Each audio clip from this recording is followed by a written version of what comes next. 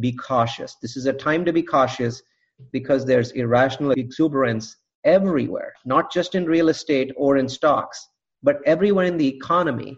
People are now making bets that simply defy logic. Best ever listeners, before we get into today's episode, I'm pleased and honored to be introducing you to Trevor McGregor. You recognize his name. He's been on the show multiple times. Just search Trevor McGregor, Joe Fairless, and you'll hear his interviews that I did with him, and he has a lot of value during those interviews. Well, he's had a lot of value in my life. For the last 5 years, I have hired him to be a consultant to help me with my real estate business and just personal stuff too as a life/business coach. And he's taken my game to a different level. Before I hired him, I had 4 single family homes. And, oh, by the way, I was also single. Fast forward to today, my company controls over $300 million worth of real estate. And I am happily married.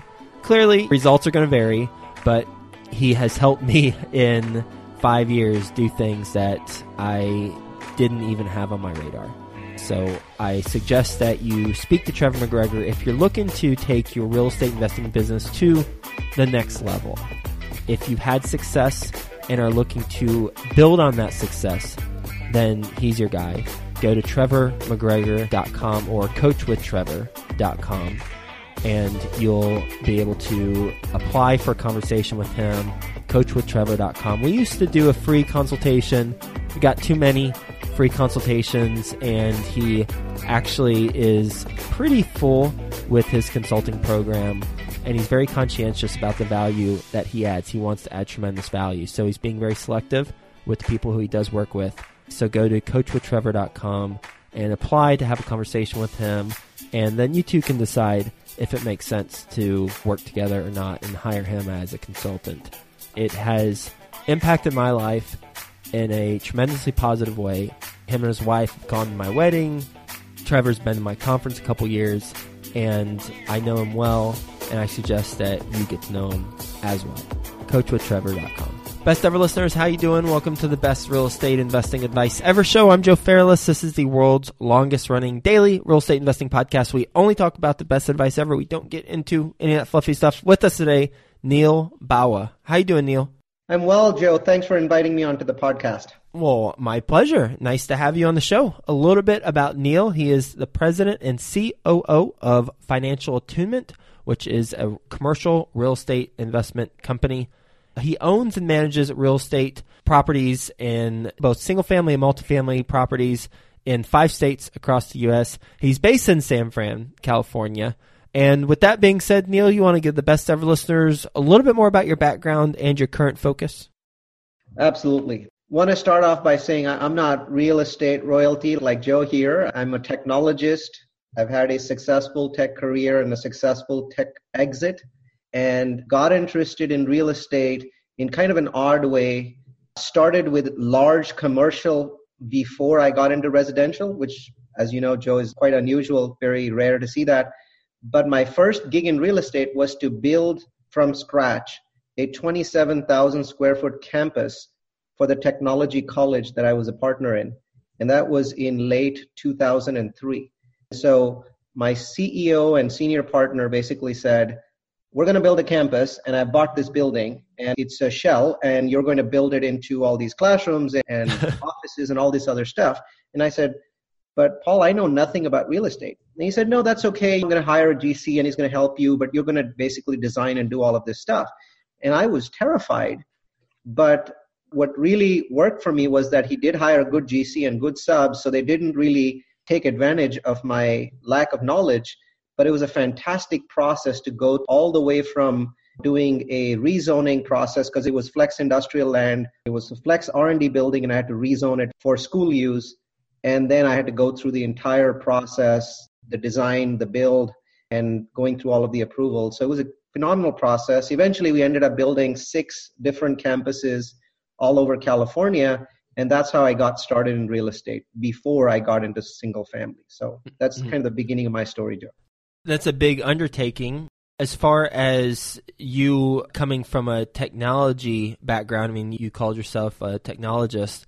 How do you apply that background to commercial and maybe single-family investing? More so than most people would believe. My sales pitch, if you want to call it that, is I'm not running a real estate company at all. I'm running a technology company that is masquerading as a real estate company, so far masquerading successfully. We use an incredible amount of technology. And we're not just using technology in the sense of software. We're using technology in the sense of process.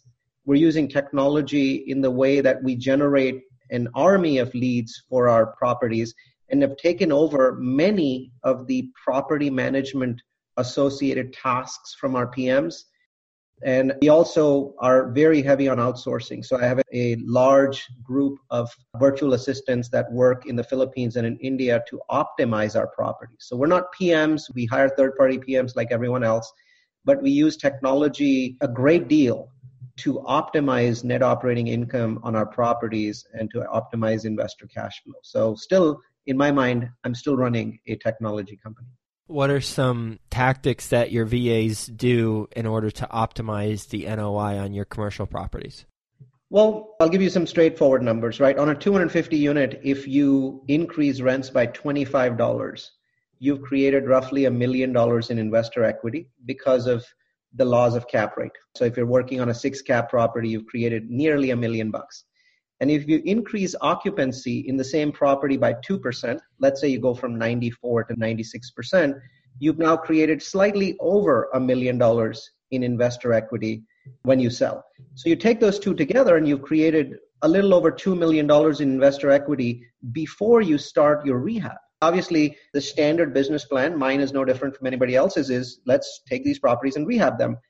But on a typical 250 unit property, if investors put in $5 million, I'm getting to more than $2 million of that $5 million before I start my rehab, because my optimization overlay, my team here in the US and in the Philippines and India, essentially allow us to do those two things: increase occupancy on average by 2%, increase rents by $25.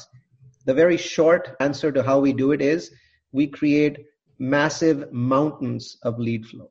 And then we process those leads in the Philippines as opposed to processing them in the US, because no property manager that I know in the US would ever agree to take on that mountain of lead flow. It simply wouldn't work.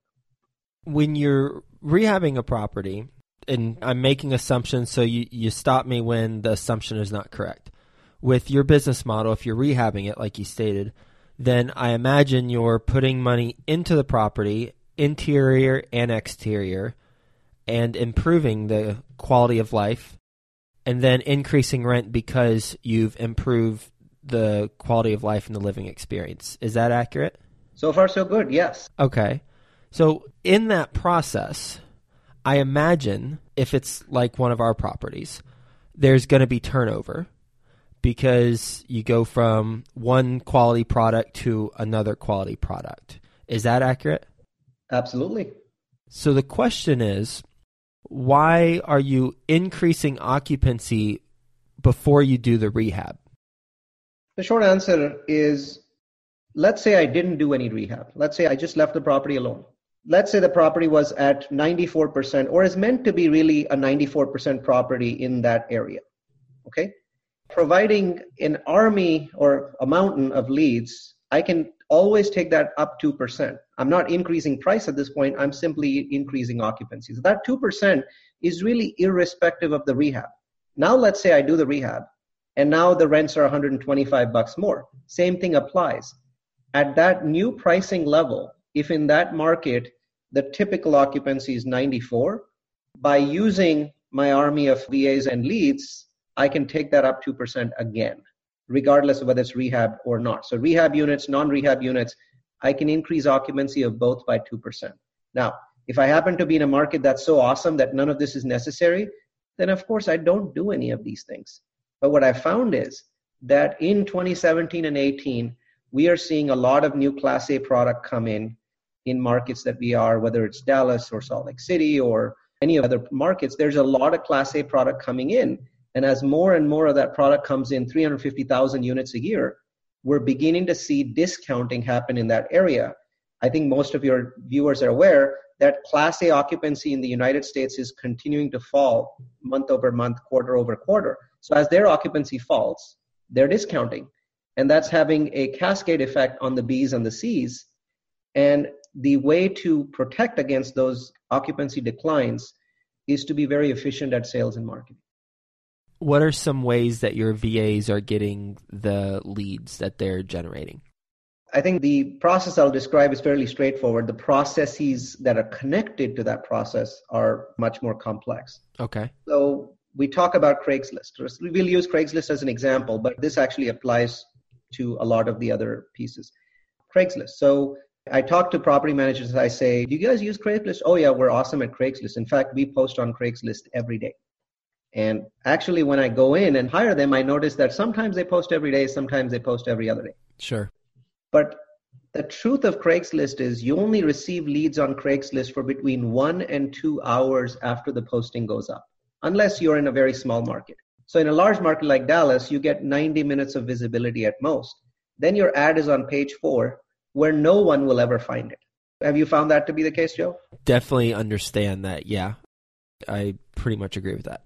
Right. So the catch is, if you post another ad, Craigslist will flag it. So Craigslist has a very powerful artificial intelligence algorithm that flags duplicates and uses a wide variety of methodologies to find and flag duplicates.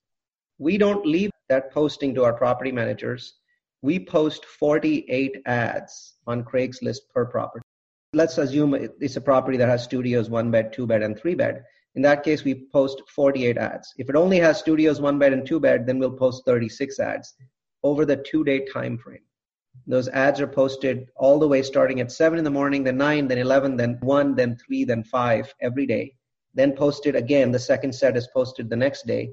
On the third day, the Craigslist renew button, which appears on the right side of every listing, becomes available, allowing us to roll those listings over. Every 30 days, Craigslist gets rid of our listings, and so we recreate all 48 ads for every property. By doing these in a phased manner every 2 hours, we create a massive number of leads from Craigslist. Now, the same methodology is applied in different ways across 9 other engines. Every engine has its own weakness, and you have to exploit it. Craig's is almost flawless, so we've had to spend 2 hours developing the technology to hack it. So, for example, it doesn't like all those ads coming from one address. It's going to flag them. So we use, I think, 24 different IP addresses in the United States. Even though the listings are all being done in India or the Philippines, it doesn't like same-sized graphics. So we have 48 different sets of graphics that are different file sizes. It doesn't like the same titles. It doesn't like the same descriptions. There's also some other ways in which Craig's catches you, phone numbers. So it's an anti-spoofing methodology that we develop every quarter. We look at what our flag rate is, and based on that, we develop new methodologies. And we do that across 10 different engines. Approximately how many people are involved in that process? Let's say you've got the studio 1, 2s, and 3s, so you're doing 48 ads every 48 hours. The sales and marketing team are 7 full-time employees. And where are they located? India and the Philippines. And what's their average compensation? $13,000. $13,000 a year? Yep. On average, $13K a year. So you've got about $100,000 a year. Yeah, about $100K a year. But that's spread across all of my properties. So the standard property is penalized $18,000 a year for this service. But the investor value that I just talked about creating was $2 million or more, right? And we must not forget that the value created on sale is 16 times the value you're creating each year. So the value created each year is over $100,000, correct? So it helps to pay for that $18,000. We don't skimp on the staff at the property. There's no difference in staff structure at the property between my properties and yours and Michael's. They're all going to be the same. There's no optimization to be applied to property staff.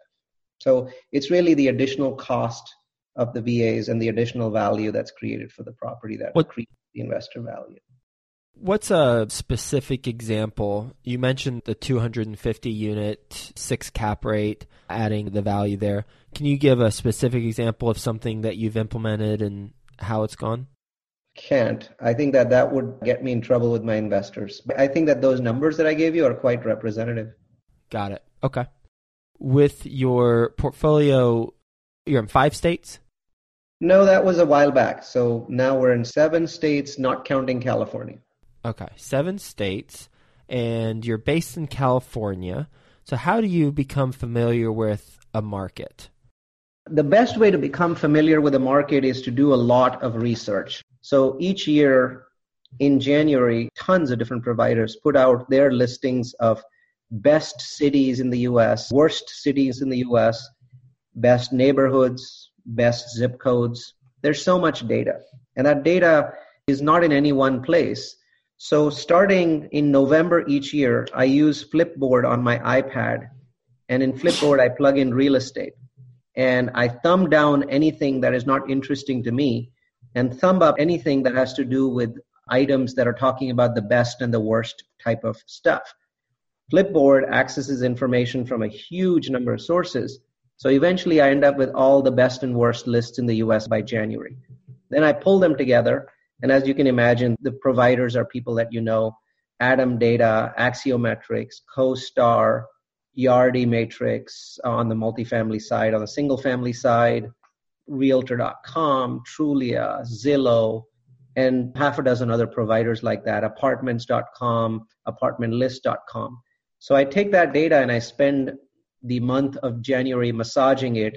I then verify it against my paid accounts, CoStar and others.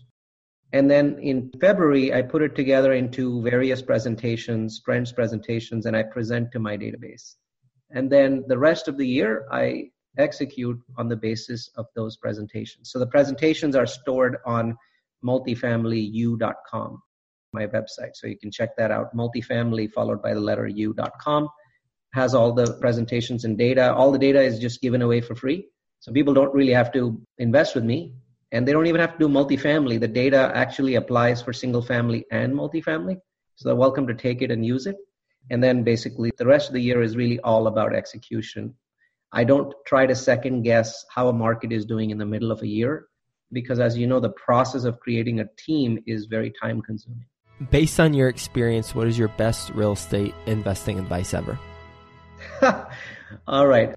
I'm going to say that advice changes each year. So can I modify the question to say my best real estate investing advice in this year? Absolutely. Okay. In 2018, be cautious. I think that the market has risen so long, so fast, and so consistently across the United States that people have simply forgotten that real estate is not magical. I think that we forget that the rules of real estate have not changed. It means that what goes up must come down. I do not see that enough in the behavior of syndicators. I do not see that enough in the behavior of individual single-family investors. So if I can give you one piece of advice to anybody listening, I would say be cautious. This is a time to be cautious because there's irrational exuberance everywhere, not just in real estate or in stocks, but everywhere in the economy. People are now making bets that simply defy logic. We're going to do a lightning round. You ready for the best ever lightning round? Sure. All right, let's do it. First, a quick word from our best ever partners. If you want to hire the guy who I hire to help me with my real estate investing business, then go to coachwithtrevor.com. That's coachwithtrevor.com. Landlords, if you're ready to eliminate eviction headaches and double your rental income in the next 30 days, then go to bnbfreedomformula.com/best to learn if short-term rentals are right for you. That's bnbfreedomformula.com/best. Neil, what's the best ever book you've read? The 4-Hour Work Week by Timothy Ferriss. Best ever deal you've done? Brand new construction building in Provo, Utah, just completed and now leasing up. I think the investor will receive 100% of their capital back, therefore making it an unlimited return deal. What's a mistake you've made on a transaction? Ignored red flags and bought a property that I shouldn't have bought simply because I was too emotionally and financially vested in it. Best ever way you like to give back? By education. I feel that the best way to empower people to make better decisions is to educate them. And how can the best ever listeners get in touch with you?